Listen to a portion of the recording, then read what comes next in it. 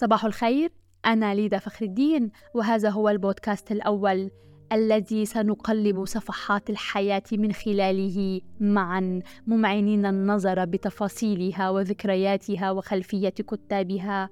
ننطلق بين عوالم مختلفة لنقدم إطاراً عاماً شاملاً وربما متكاملاً، يكون الأسلوب والعبر هي المحرك والدافع. ربما سنستطيع أن نجد أنفسنا بين فقرات الصفحات ومرادفاتها، ويمكن أن نغوص أكثر فأكثر، فنكتشف في العمق عوالم جديدة تاهت عنا، وربما نحن من غبنا عنها.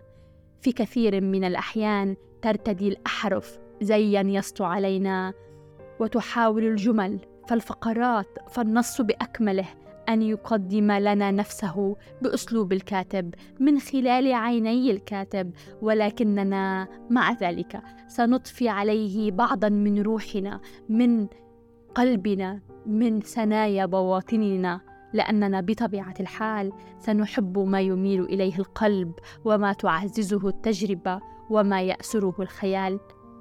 لم يكن الاختيار سهلاً في عالم يضج بالمتغيرات والتقلبات وسرعة التكنولوجيا المخيفة، ولكن حب الكتب منذ الصغر والبحث عن الذات كان دافعاً رئيسياً لأتمسك بحب الأول الذي اكتشفت من خلاله ولعب الأدب والروايات والقراءة. وهذا الفضل يعود للكثير من الكتاب والكاتبات الذين قرأت لهم ولهن، والذين ساهموا فيما بعد بتكوين شخصيتي وتحديد ميولي وهواياتي. إنه بودكاست تفاصيل بين الصفحات، أقدمه من الذات إليكم علكم تجدون بين تفاصيل صفحات أنفسكم فتحيون معي وأحيا بينكم.